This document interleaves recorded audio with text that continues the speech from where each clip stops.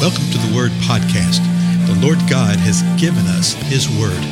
Let us learn it. Let us live it. Let us rejoice in it. Spread the Word.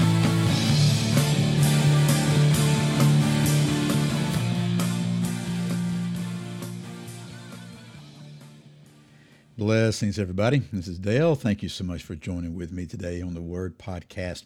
We're continuing through the Gospel of Matthew at the end of the chapter. And what was it? Matthew 27, verse 35. Jesus has been crucified, and he's on the cross now. And Matthew, Mark, Luke, and John all give insight into this. And so as we've been doing, I'm going to go through all the Gospels over this episode, maybe the next one. I'm not sure how long it'll take us. It's really important just to see what's happening. And as we have been doing, to remember what the Lord did for us, what the purpose was, what the reason was, what he endured. Particularly this reading today, you get a lot of this. So this is Matthew chapter 27, verse 35. Listen to this. And when they had crucified him, that's Jesus, they divided up his garments among themselves by casting lots. Now, one of the other Gospels will give us more insight into that later. And sitting down, they began to keep watch over him there. So they nailed him to the cross, they get him hung up there, then they divide up his garments, and now they're sitting down to keep watch over him. Okay? Well, what are they watching for? They're watching and waiting for him to die. Yeah, they're doing that with all three of the people on the crosses here. Verse 37. And above his head, they put up the charge against him, which read, "This is Jesus, the King of the Jews." Now that's sort of interesting, isn't it? Notice how Matthew expresses this. It said above his head they put up the charge against him. The Greek word translated charge here means the cause, the reasoning. What was he guilty of, in other words? And it says that he's guilty of being the King of the Jews. This is Jesus, King of the Jews. Now, I think it's one of the other Gospels, John, the religious rulers had a duck over that. And they said, told Pilate, no, change it to that. He said he was King of the Jews. And Pilate said, what I've written, I've written. He had about enough of those dudes, you know. And by standing by that, he was standing by the truth, whether he knew it or not. So Matthew continues, verse 38.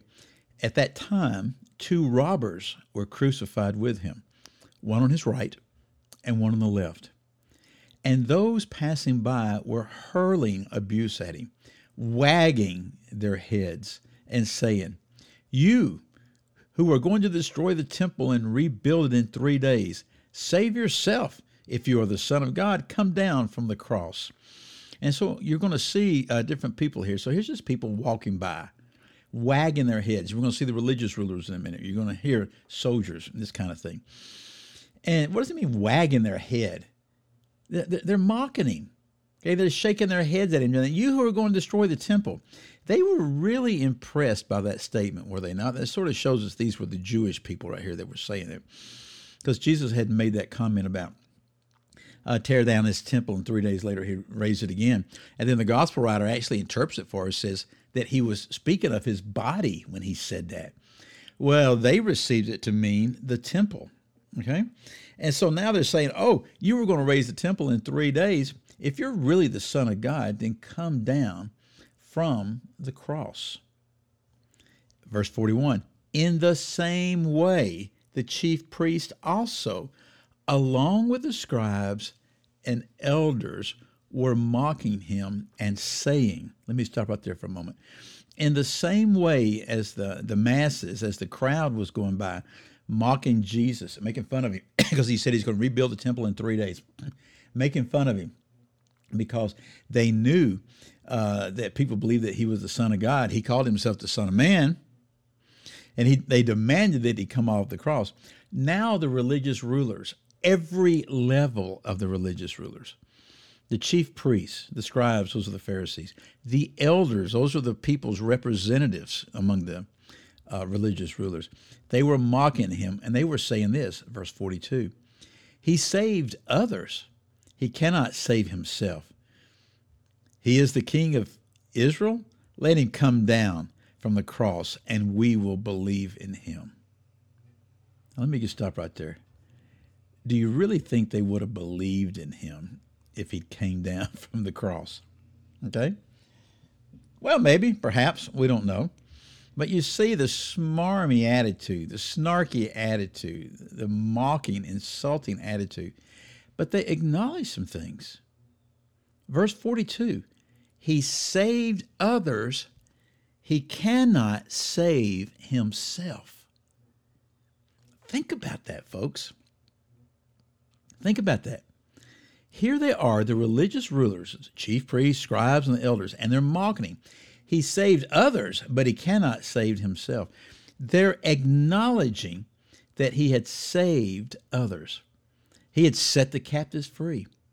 He'd healed people. He'd cast out demons. He'd raised people from the dead. Okay? On at least 2, maybe 3 examples have crossed my mind right now that he'd raised people from the dead. I didn't get that. Could you? My iPad thinks I'm trying to talk to it. Don't you love it when that happens? Actually scared me right there. Sure, I understand. Okay, be quiet. Be quiet. Let me turn you down. Now, back where I was. He saved others, and he cannot save himself. Little did they know that, yes, he saved others. Little did they know that it's not that he could not save himself. He could have totally spoke the word and saved himself. But he was offering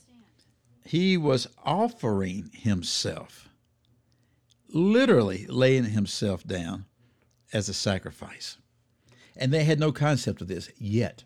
I believe that many of these religious rulers did afterwards, okay? But they said, he cannot save himself.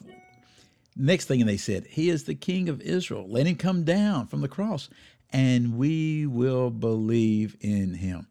So they're saying this in a mocking thing, and they're saying, oh, if you'll come down from the cross, if you will come from the dead, which he would do shortly thereafter, we will believe in him. And remember what happened. After Jesus was resurrected, the scripture tells us, not a small number of the priests believed, which means a lot of them did. And then in verse 43, they continue on. This is the religious rulers. And they're quoting passages out of the Old Testament, out of particularly Psalm 22. It says, he trusts in God. Let God rescue him now. If he delights in him, for he said, I am the Son of God. So they're throwing it in the face of God the Father. And they're saying, he says, the one on the cross here says he trusts in God. Well, if that's true, let God rescue him. And if he's the Son of God, and if God delights in him, let God rescue him. Verse 44, the robbers who had been crucified with him were also insulting him with the same words. Notice, both robbers were insulting him with the same words we're going to see later on in another gospel, that one of them finally realized, wait a minute, what is going on here? What is going on here? This is wrong. And that is just one of the wildest, most poignant things, that a robber really receiving, and he acknowledges this, receiving what they should have received. In the process of dying and all the pain of that, carries on a conversation with Jesus. We'll look at that soon. Well, anyway, I thank you so much for your time.